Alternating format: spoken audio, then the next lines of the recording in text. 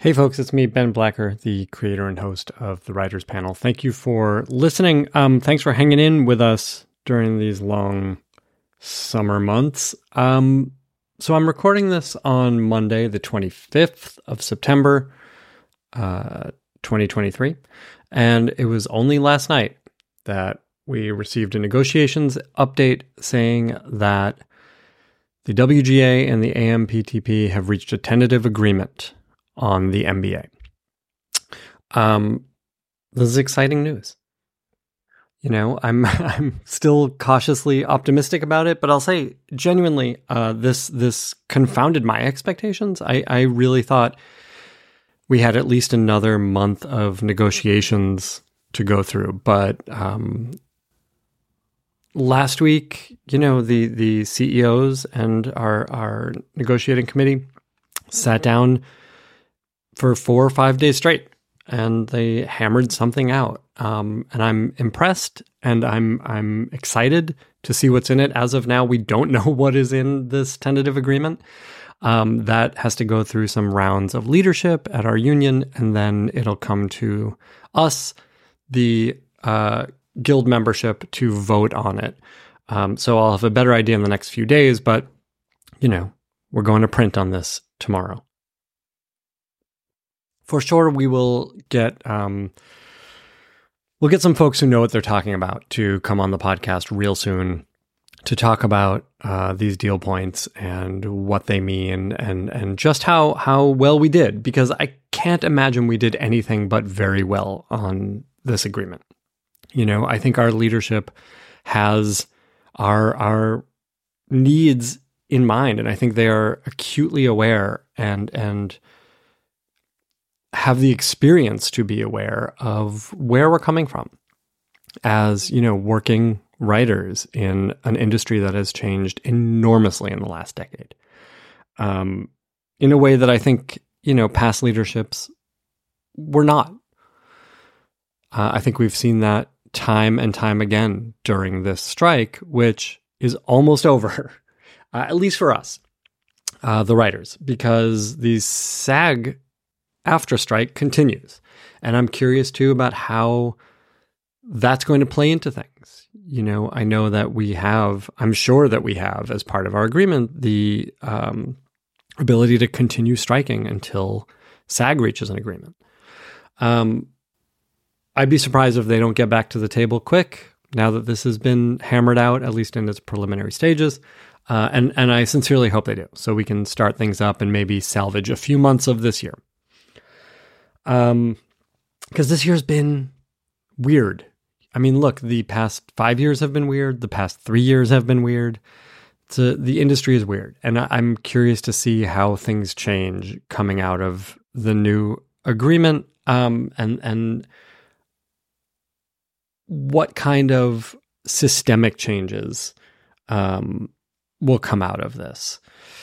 But, you know, that's a time we'll tell kind of thing. But as I said, we'll get some folks in to hopefully talk to us about that, and allay some concerns or answer some questions. Certainly, I have a lot of them. So we'll try to do that in the next week. Meantime, folks, keep writing. I will say, from my perspective, the strike has been an incredibly creatively productive time. My writing partner and I have been working on 3 feature scripts that are sort of all in various states of completion, and we're really excited about them. Writing them felt freeing in a way that writing hasn't felt in some time.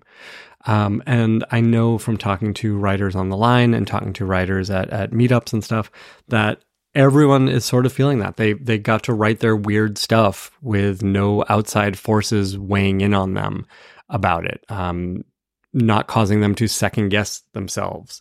So I'm excited to see the creative output that comes from this time. Hopefully, you know, the studios and the streamers and the feature film companies have the guts to make these things, because there is a hunger for it. As I talked about in my newsletter over at benblacker.substack.com, in my conversation about Barbie, which to me is just a fun, crazy, wild movie that has something to say, but that never shies away from big swings. It's been a great year for movies. I'm excited to be talking about them over on the Substack. I would urge you to go check out the entry called "I Like Movies Now," because I do. And as we roll into October, I'll be recommending some horror movies that might have escaped your attention in the past. That'll be fun. And of course, if you become a paid subscriber to the Substack, you will have access to our live Zoom Q&As with professional writers. We've got a couple of great ones coming up. My pals, Jenny Klein, who you know from a whole bunch of shows. She was on The Witcher. She got her start on Supernatural. She worked on Daisy Jones and the Six. She's a great writer, a great person, has lots to say. And then soon thereafter, we'll talk to Ben Edlund, who of course is best known as the creator of The Tick in all of its incarnations.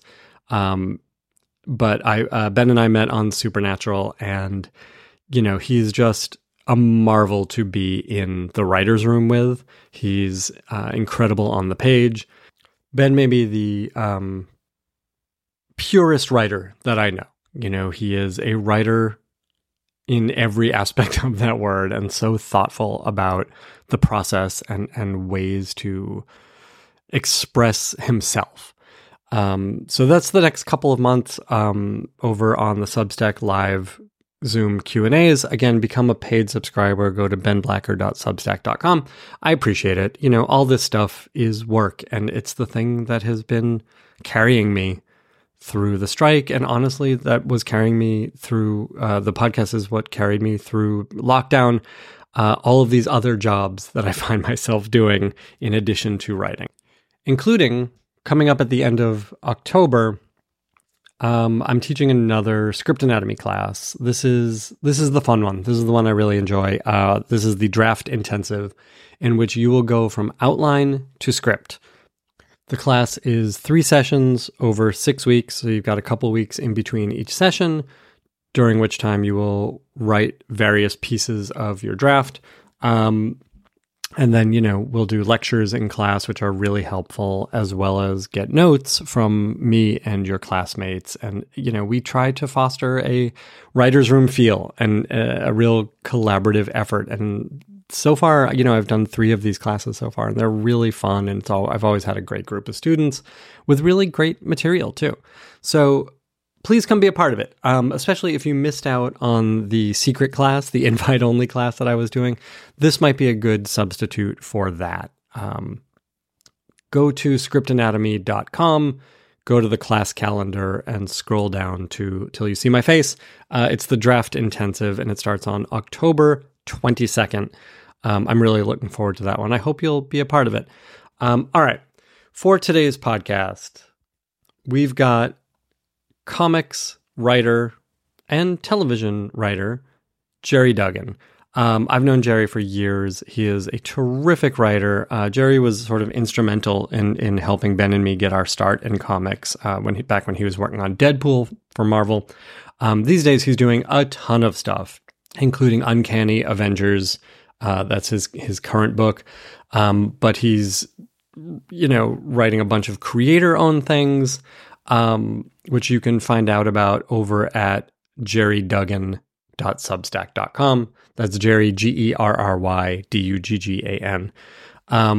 The reason I first reached out to Gerry was because after 20 years of you know, working in this town and going to conventions as a comics writer and, you know, working on like awards shows and stuff, because he's a great joke writer, Gerry put together collections of photographs that he had been taking.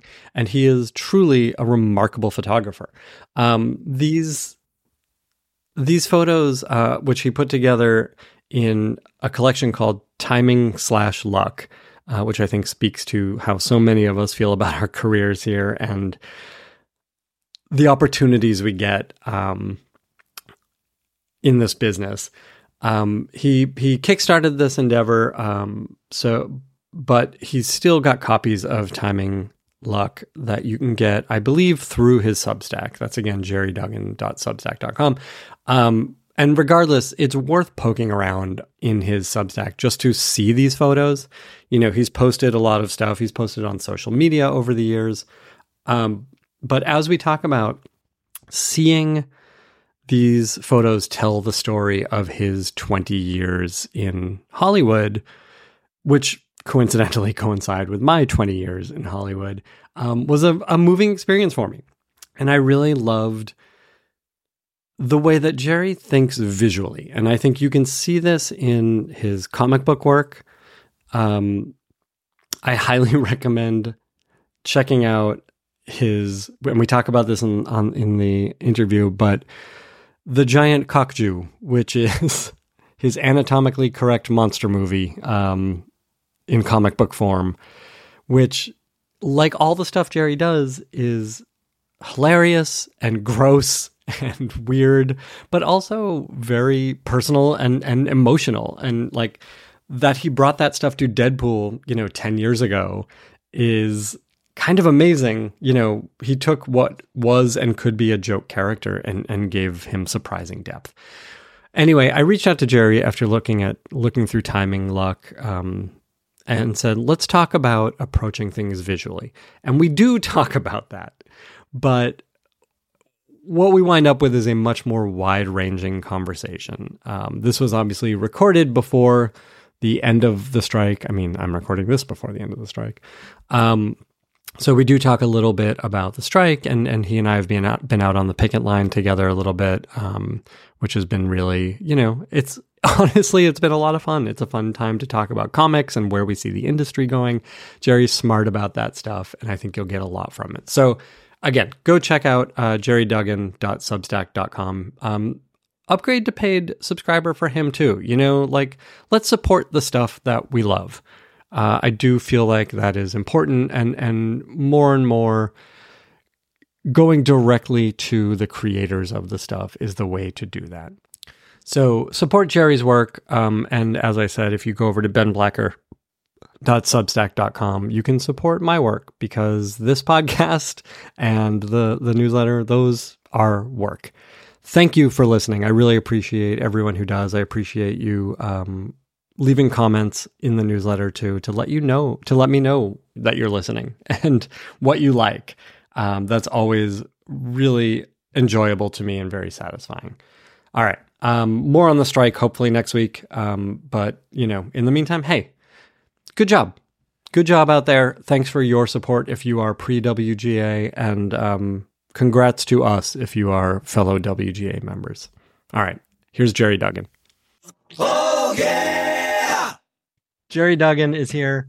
Gerry, of course, a wonderful writer of comic books and films and comedy. And I feel like you have a career similar to like what Acker and I do, where like we just want to tell stories and we'll do it for whoever will let us. Yes, I think that's really true. And I certainly feel privileged to have been asked to do so many different things over the years, or was not maybe properly intimidated away from doing things so I said yes to things, maybe not knowing quite how to do it. I thought I was going into late night writing, and I did for a while write a lot of live TV for G4, but comic books was one of my first loves, and so I've been lucky enough to be making my own comic books with collaborators, and then was asked to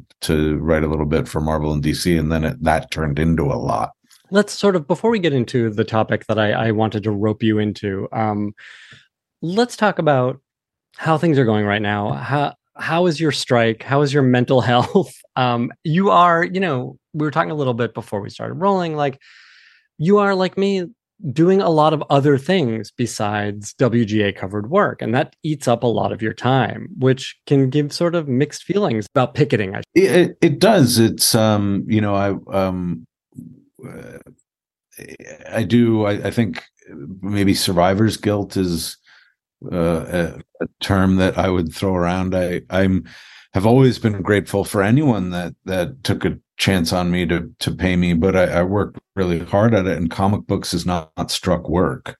Part of the business has been writing work for hire comics for primarily Marvel, but also DC. And then part of the business was collaborating on my own comic books, so that we'd have something that we'd owned. And then that was actually my entrance into the WGA, was just politely saying no thank you unless there was a writing component for me to adapt my my collaborations. And so there's something, a lot of traction that we hope picks back up after the strike. But it's an anxious time. You don't know. Maybe your execs leave. Maybe the company gets folded in with another company. Maybe there's a million maybes, and we sit around and we're writers, so we're automatically already predisposed to worrying about things that we can't control. It's hard, even with a partial income, whereas some of our brothers and sisters don't have any income. It's still an anxious time. So I try to get out there and pick it as much as I can. It has not translated into, I thought, well, maybe I'll get out there and like end up with more toned legs. And I mostly just get sunburned. I'm not sure I'm getting any muscle mass. It's not fair. It's just not fair. This is yet another thing they're putting us through. But it is like, I mean, look, I think like so many of us, I was saying just a minute ago, like I'm writing comics and I'm writing the newsletter and I'm like teaching today. And like, there's all these other things that we've been forced to do because a living as a full-time television or a film writer is just not feasible in the past decade. Yes, that's really true. And, it was a joke initially at the beginning. There was almost this sort of veiled thread of October. And, the joke was, well, October of what year? Like we were born in this darkness of not being paid. Like what, so I will say I was pre WGA in 07, 08 for 07, the strike. And I actually organized some of the G4 shows and was not successful in getting into the guild, even though our NLRB vote was very high. So I had to wait almost the full. I was probably the oldest rookie to get into the WGA last week. Maybe that's not true. I don't know if that is true, but we sort of, yeah, it felt that way. But I supported the strike then. I found a couple of pictures I had from 2007 that were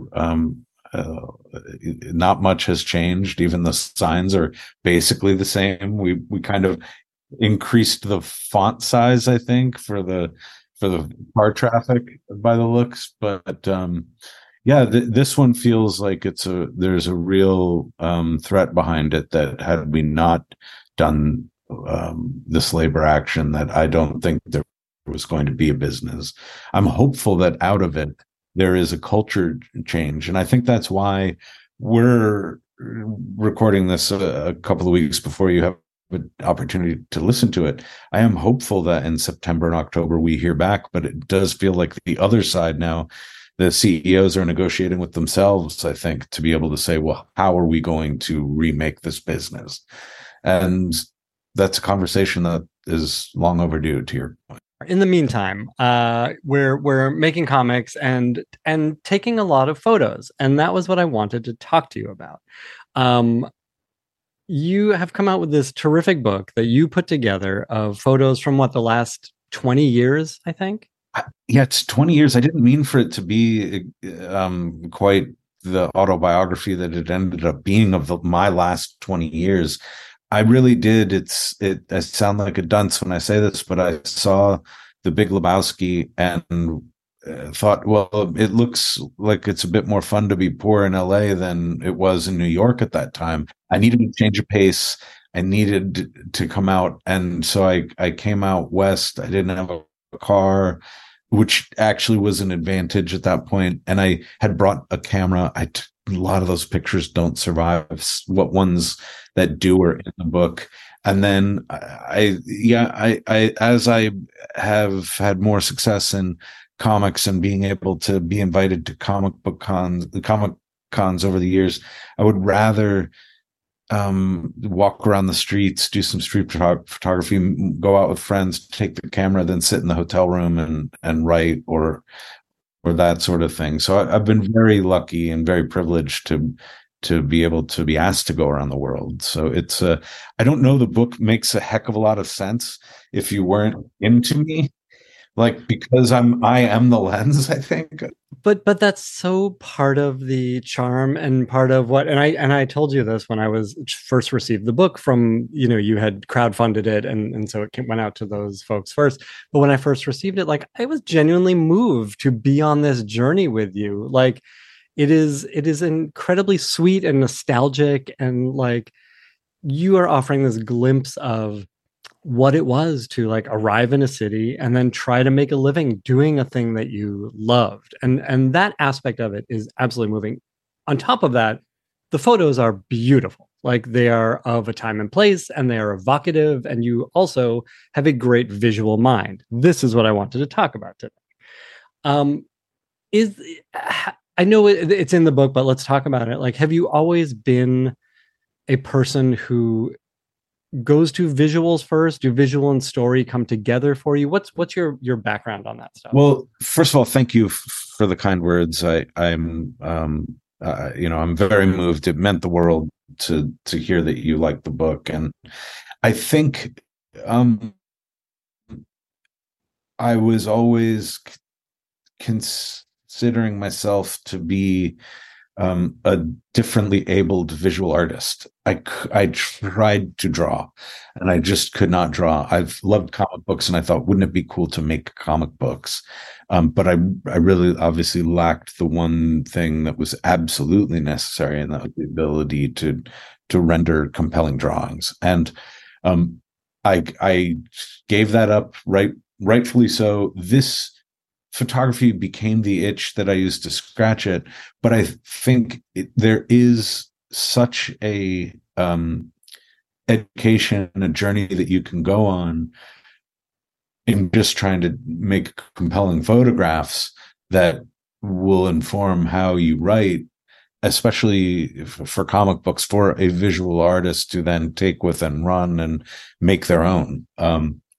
Even Phil Noto, who I've been very lucky enough to collaborate with, he's a fine artist. He's a comic book artist. He can do sequentials. He has so many skills that he does well that most times you find an artist that can do one thing well, you cherish them, you protect them, you want to always work with them. Phil has unique talents that can do so many things so well, and he's also a photographer, and it can, if I'm in a rush or I want to give him the ability to really nail it, I'll just call out sort of lens. I'll say, this is a 50 millimeter lens, which is a portrait lens.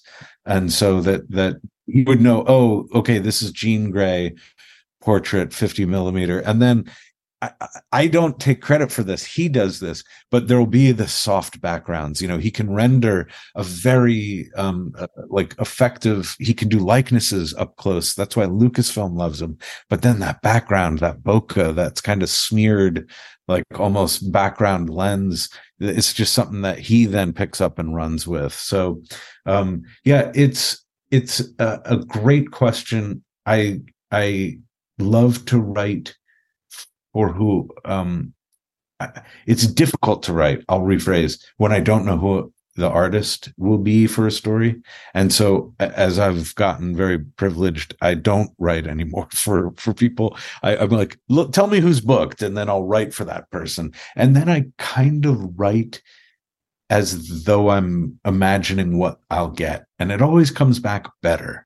But that is my process. Is I do write it once for the artist or do notes. The art will come back, and then I will write it again. You sort of throw away that script and you try and do the caption contest, punch it up, clarify it, and then shrink any balloons and boxes down, so I'm not covering up more of what you really are there for, and that's the art. Was this, I mean, after when did writing begin for you? After you realized you can't draw, when did you say, well, I can create pictures with words? It was an early thing that I tinkered with and had no sense of whether I was good or not, but it was always a means to an end, whether it was a sketch or something else. Because I was performing a lot, and I do recommend that for any writers to be able to get on your feet, take an acting class.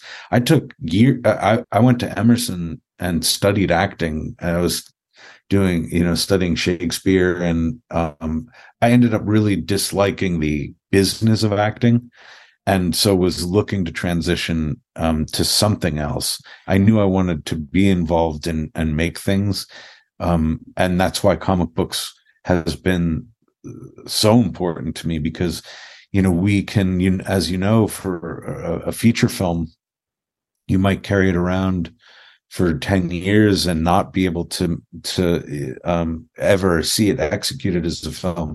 A comic book with the right partner, and even you don't need a publisher anymore. You could have that comic out in as little as 90 or 100 days. And so there are stories of mine that I am just thrilled that exist as a comic book. I never dreamed that comics would become anything other than comics. Batman 89, I'm Gen X. So I was like, wow, that happened. Like, who would have ever thought? And then it became obviously this blueprint for, we have Kang on billboards now. Like, it really does feel like, what universe are we in? The nerds won this thing, like it's not just, the NFL players that are selling things anymore. It's we came, we thought, we conquered, and I actually am a little worried there's going to be a hangover. I don't know what the future holds. The part of the nervousness or anxiety or questions that we all have, what is the business like on the other side of this? And also, what is the appetite of the audience for any of this? We've been culturally so successful, this nerddom. Our deepest, sort of weirdest parts of the Marvel handbook, the DC handbook, have been now mined and exploited in these wonderful ways. And, I worry sometimes, how far down does that go? Do we have a new shift coming out? And I don't think anyone knows the answer. Yeah, I mean, it's been interesting to have those conversations, like at Comic-Con and at other Comic-Cons. I think a lot of us who are in various parts of this industry are, I wouldn't say it's concerned, but are more curious about it. There's always going to be a desire for this stuff that, we all grew up loving and that people still grow up loving. But it's just about the scope of it in the future. It's interesting to me. As a quick aside, or hopefully quick aside, on Halloween, I'm the comic book guy. So I drag my spinner rack out and I put it at the curb. And for some of these kids years ago, they were in the costume of the character that I was handing them a comic book for. Iron Man got an Iron Man, Spider-Man. Oh, maybe I have some Batman. Sometimes it was their first comic book that they'd ever held. And I have noticed in recent years, last year especially, that I saw a lot of sort of the Justice League and the Avengers and Star Wars on the parents. There was a lot of the youth that were in other things. And I understood that. I just spiritually understand that, like, the next generation will go, well, what do I get? What's something that's cool that my older brother or my father didn't have the toys for and stuff. And so I think we all need to be thinking about that as writers, and to go, sometimes taking that shot of doing something that is completely different, that no one has an appetite for at that moment, doesn't mean that you're not onto something. Yeah. I mean, do you, and it's funny, I've been having this conversation a lot with writers, especially like out on the line lately. Do you think that in coming years we're looking at a new appetite might be too strong a word, but a new acceptance for original material? I hope so. I think even it doesn't mean that that other stuff gets diminished.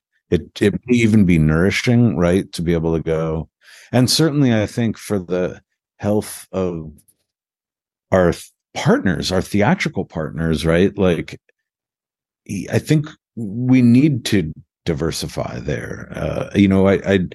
Um, I used to like one of my favorite movies is Kiss Kiss Bang Bang, and I saw a couple of screenings here in Los Angeles where Shane Black spoke before, spoke after, and was talking about what a miracle it was that this movie got made and how it didn't really get a wide release. And um, that, the Marvel Cinematic Universe might not exist without that movie. Robert Downey Jr. I don't think was going to be cast as Iron Man without that movie. And then you don't know where any of this stuff went. Maybe it never happened. In the what if, maybe Uatu was looking down on that and going, and in this universe, there was no $25 billion mega franchise. Um, I don't know. I miss those movies. I miss not having those movies to go to. The movies, that aren't one in a string of. And I'm not saying I enjoyed all of these things as much as anyone, but it is you can't have your favorite meal every day. Absolutely. No, we want both. And I think we as writers and I think actors and folks who are on the ground making this stuff are aware that it all feeds each other, right? Like this is where you're finding actors to be your celestials or whatever. But like, Yeah. we those things can't go away. I wanted to ask, I didn't realize you had studied acting, and I think that's really interesting. So you are coming to writing with this really fascinating, like interdisciplinary background of, visual arts and acting, and channeling that into a third craft of storytelling. How do all of those things come into play in your brain when you are coming up with story, when you're writing a script? It's a great question. I think probably everyone is different in terms of a process, but there are definitely emails that I send myself that are dialogue that don't have home, that may not even have a home yet, right? In our serialized comic book world, knowing that you have a great argument that you can have two characters throw at each other, and then you can later reverse engineer that into a story is great. There's a beat with Scott, with Cyclops and Jean Grey, where they disagreed over how to deal with the Brood.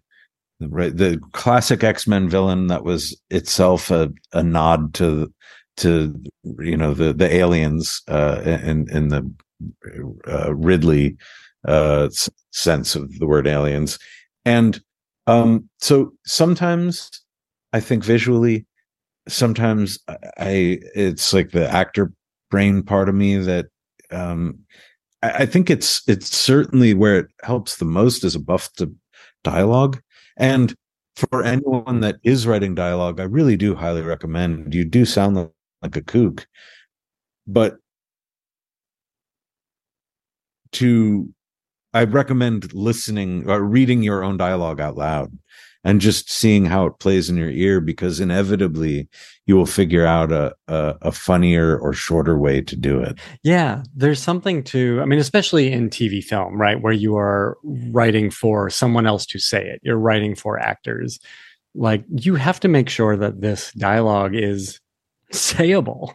When you are, so let's talk about like some original stuff which like I've so enjoyed your Substack newsletter where you've sort of serialized the giant monster comic. Remind me what that is titled. The name King Dong did not clear, so we went with the giant cockjew. And it came from a very sort of middle school lizard part of my brain that has always asked, well, why doesn't Godzilla have a dick? Or where does he shit? And so it's very, there's this like the lizard part of your brain when it commits to something, sometimes it takes a little bit of courage to do something very stupid. And I only made this comic book to make my friends laugh and have a good time. And there's even some smart jokes in there. It's very silly. It was a great COVID project, to be able to lock away. And Scott Koblish did such a wonderful job illustrating it, just committing to the bit. But we serialized that on Substack, and that's my favorite joke in there is this silly back and forth between these two fighter pilots about whether or not the call sign Italian Ice was cultural appropriation. It just didn't show up until the PDF, when you're just sitting there looking at it and going like, it's a really nice panel of two fighter jets. I don't want to let it go. You just sort of sit there and you just think about it for a little while. And, there is method to the madness. But this is, I mean, that this is your secret weapon, right? Like, I remember a decade ago when you were writing, you had just taken on Deadpool, you were writing that full time, and like, you're doing this crazy batshit stuff, but it's also based in character. And there's so much warmth to the stuff that like it could be very off-putting, but in fact it's really very human and likable. Are you aware of that, or is this just the way you write? I don't know. I have always felt like I didn't always knew how I did what I did. And that was why during Deadpool I really did. I'd never felt like I wrote Deadpool. I always felt like I was writing his villains, and that then he would just talk his way. He was someone that I imagined would talk his way out of it. I think that's just where having this, the shut-in imagination, the large imagination on a shut-in kid is helpful for these things. Writing the Red Skull, it makes you feel dirty, but Captain America will know how to get out of it. So what is on any of this stuff? What's the fun part for you, and what is the challenge for you? My most fun is seeing the art come back, and it is also the challenge because I wrote something in a week that it took someone 2 months to draw, and so then I'm left with, boy, I have to always raise my game to this level. And so there is a moment when the art comes back and I look at it and I go, oh, sometimes I leave myself a lot of work too. Sometimes it's the only dialogue that is there is Cyclops makes a strong case for why this is wrong, and it's just a placeholder place but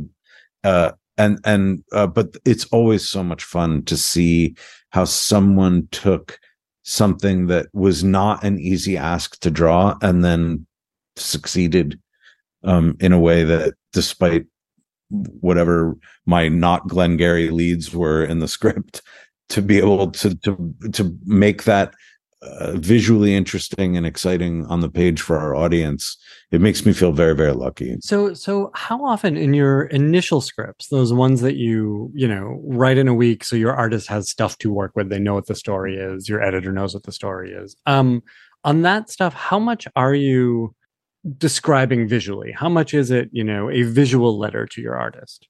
It's a great question. I will share on my Substack or with you any of the scripts that I'm able to.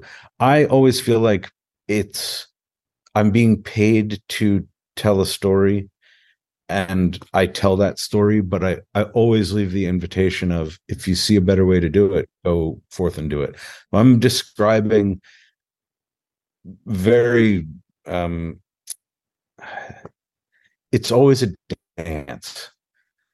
especially with a new collaborator, sometimes I over explain. And then sometimes with someone that you're working with for a long time, it's just we need a monster. And then generally what kind of monster will show up, and you're always going to be surprised. So it's part of that is familiarity, but I always think it's my job to give them something.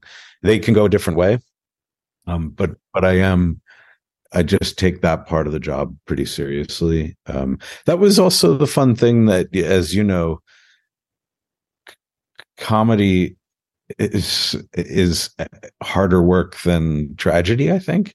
It's for someone like you're having it's if you're laughing at something in a comic book or a film or a movie, sure, there's an effortlessness I hope that it could feel like. But for instance, Spider-Man swings into a new Iron Man comic that's going to print this week. Tony Stark has lost his money, and I was looking at this page for 2 days without the right balloon for Spider-Man, and then I realized, I was like, oh, he should just sort of give him a little bit of a razz about not having money. Did you get bitten by a radioactive pauper or whatever? Because even hobo now, I feel like Sure. maybe not a great word. It's offsides, and it's also what century did this writer roll in on? And pauper is the weird archaic one that you feel like no flags were thrown, but there are some things that take longer. So a Spider-Man panel for me takes longer than writing anyone. And that's why I'll never ever they may never ask me to write Spider-Man. I will also never write Spider-Man. An issue will come out once every 6 months. That was my jam growing up was X-Men and Spider-Man comics. And I've had my dream job now. So it's so funny to me because like I feel like the average person would be like, Deadpool's funny, Spider-Man's funny. What's the difference? But there's a world of difference in the kind of humor that you're writing. Yes, it is. It's also something that I tend to second guess myself always. That the week with a PDF when it goes to print, those are hard weeks. We published a 62-page or maybe 72-page Hellfire Gala comic this summer, and it's that's 3 comic books worth of content in one go. And that week was brutal because those are hours where you go, oh, I just thought of something. I'll towel off from my shower and run to the computer and do this thing. It doesn't ever leave. That's the part of writing that is kind of funny. Did you ever make notes in the middle of the night and stuff and you're trying to most of the time I know what I'm talking about, but sometimes I'm like, I don't know what this the guy lives in the tree means. What does that mean? Like, it's a note from a David Lynch version of myself. Exactly. This question comes up a lot in the Q&As that I do through the Substack with other professional writers. The people attending are often new writers, frequently like writing their first or second scripts. And the question they always have is, how do you know when you're done? And it sounds like that's something that you struggle with, especially outside of a deadline. When you've got a deadline, you've got to be done at a certain point. That the deadline is everything, and I think the deadline really is your friend. It's like a merciful friend that is like, guess what? It's all the time you have, and you do it as well as you can do it before, and so I know writers who just write a script. It is drawn, it's lettered, and that's it. That's just never how I worked. I always was trying to come back and continue to work it until it wasn't, until it's done. I'm very fortunate again to be able to have that TV background and to be asked to, like, Dave Mandel invited me to some Curb tapings where I stand behind those guys at Video Village, and you sort of realize there's no script ever. It's just whatever you can take that becomes something that you shoot that survives edit that gets to a screen, is how the sausage is really made. And so our version of that in comic books of like punching up in Video Village is looking at the art and just going, oh, I can do this a little bit better. Or sometimes I look at a first draft of a PDF from a letterer and I just look at it and I go, oh my God, there's so many words. And I know that I can do better. I can shorten it and boil it down. And that's where I always apologize to the letterer when I have a week like that of going, I thought it was the final draft that you were getting. Apologies. Uh, but this is just what the comic book needs. That is, have you ever in your life gotten to a point where you're like a week before deadline, the Monday before deadline, and been like, I think I did it. I think I got this all right. Or is it always to the end for you? No, I have had those times when it comes back, and because there are different scripts that beginnings and ends take longer. Sometimes the middle of runs get a little bit squishy, but sometimes those scripts, like Planet Size X-Men was one where there were a lot of drafts of it, but once the draft of that comic book went off for art, it didn't really change much. We polished some stuff at the end and we're moving stuff around, but like we knew we'd hit it. So there are always those times, but sometimes, what's funny is it depends at what point you're writing a script. For comic book scripts especially, there's never a script. There's a script that I'm using to sort of sell the editors on and do notes, and that more or less becomes what goes to the artist. And then there's a very different script that goes off for lettering to match the art, because that's in comic books, the one thing we really don't do is our reshoots. If you're asking someone to redraw something, there's usually a very compelling reason to do it, to stop someone down. That person is likely not getting combat pay to do it, and a mistake has been made if somebody is redrawing something. And I always feel like I owe it to everyone to try and address things. I remember one thing specifically from Deadpool, when I think we drew someone in that had just recently died. And we were like, well, I guess we could put a mustache on that person or draw. And I don't know whose idea this was. I kind of want to take credit for it, but it may have been Jordan. It may have been even Heather, our assistant at that time.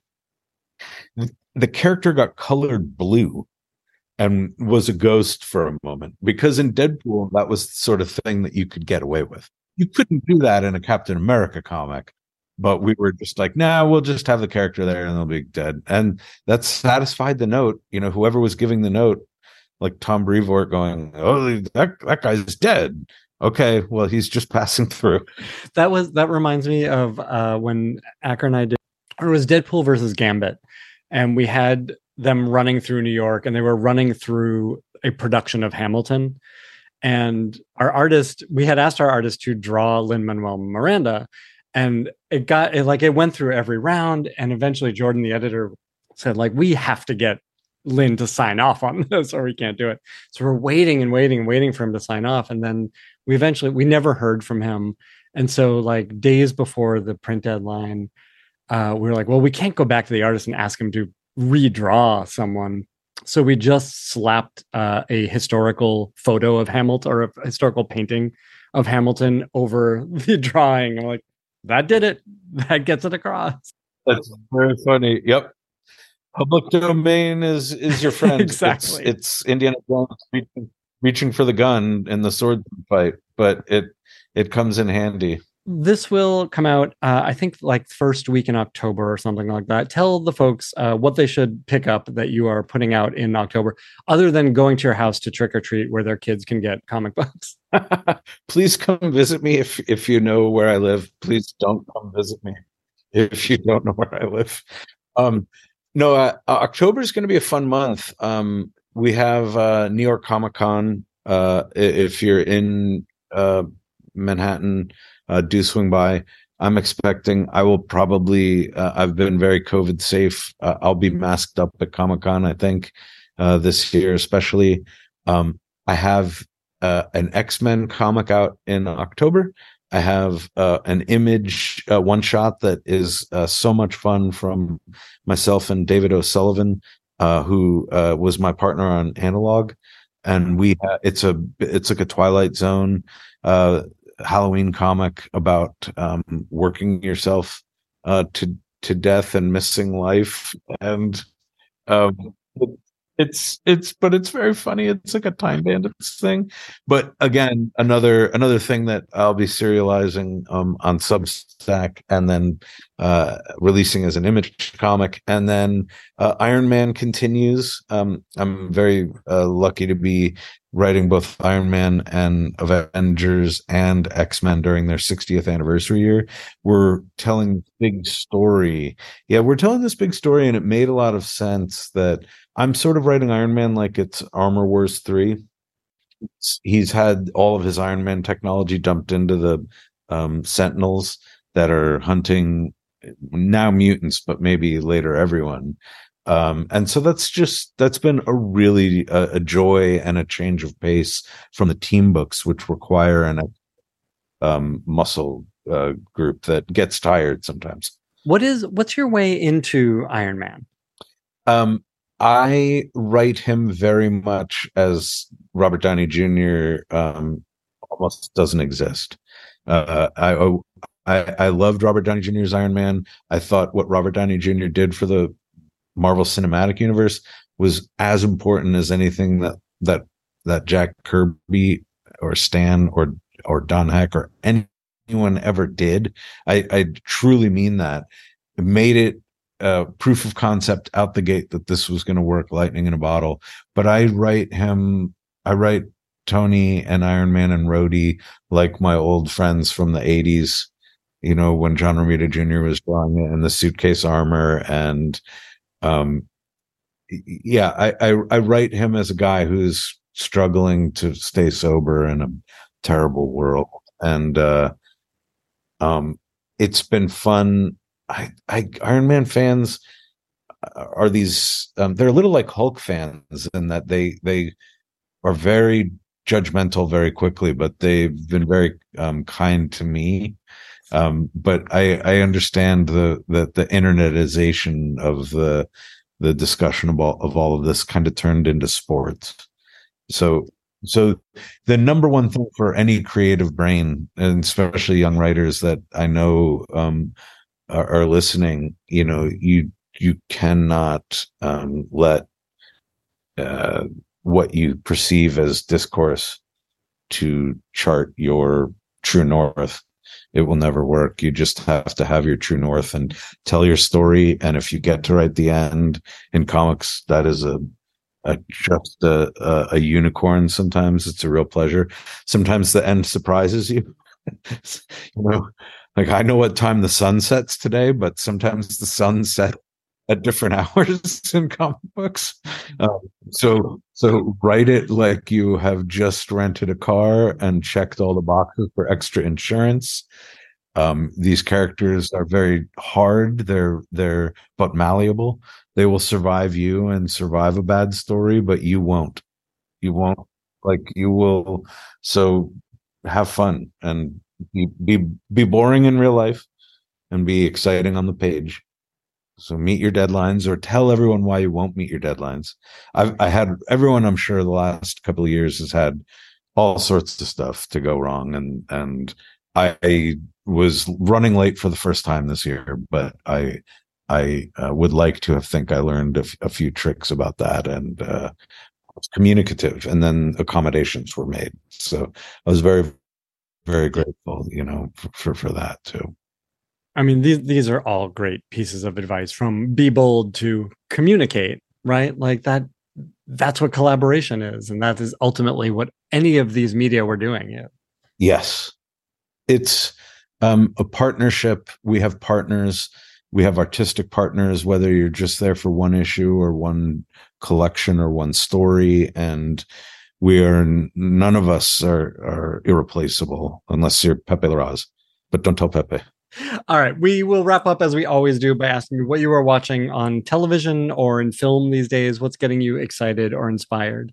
I have not gotten out to the movies. I can't quite explain why. It's my number one favorite thing in the world to do.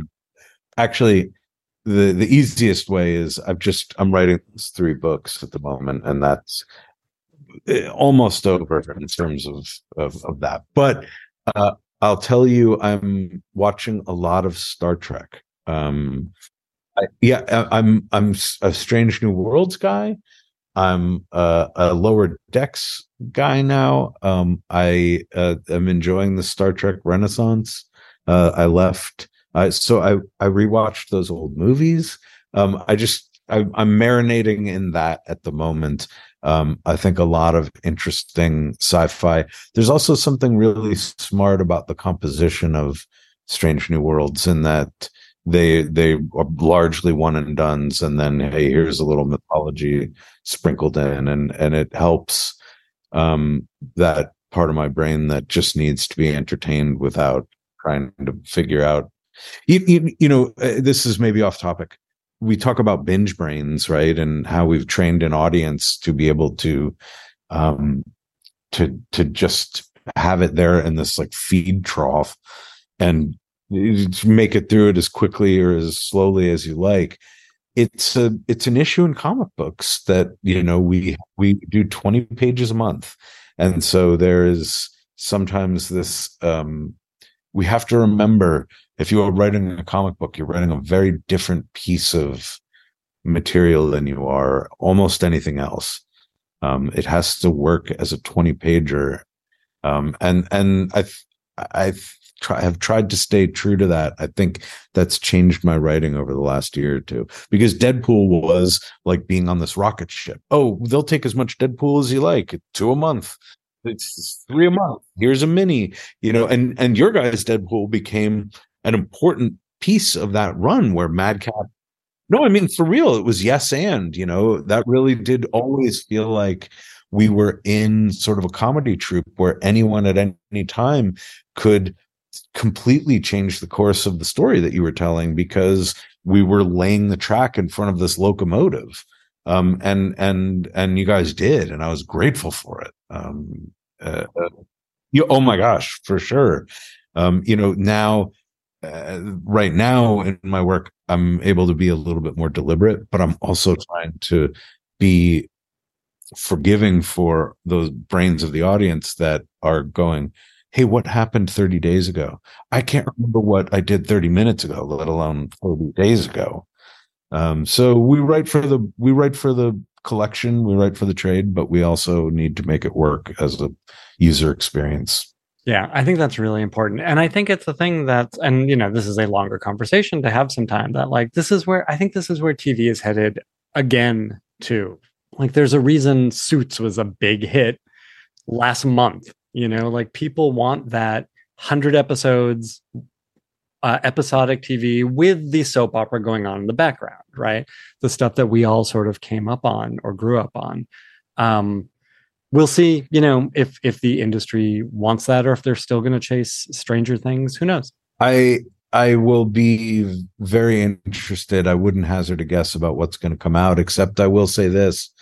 I think we have been successful in our labor action, and now it's just a question of let's get a deal and get back to work. I do feel I felt all the solidarity and love on that line. I want to repay it for IATSE. Talk about golden bridges. If this is my final thought, I do hope that SAG and WGA get deals that we love, but I also, if anyone wants to be a hero, maybe that's the way of, we're looking at in 13 months, another labor action. IATSE needs to be made whole. And so that would be my wish. If I had one wish to cast over Hollywood right now, it would be, let's make it equitable for everyone and move on and make really cool TVs and TV shows and movies and comic books. Absolutely. Gerry, thank you so much. We'll see you out on the picket line. Yeah. Thank you. And thank you for the kind words about the book. I was really kind of nervous about putting that out.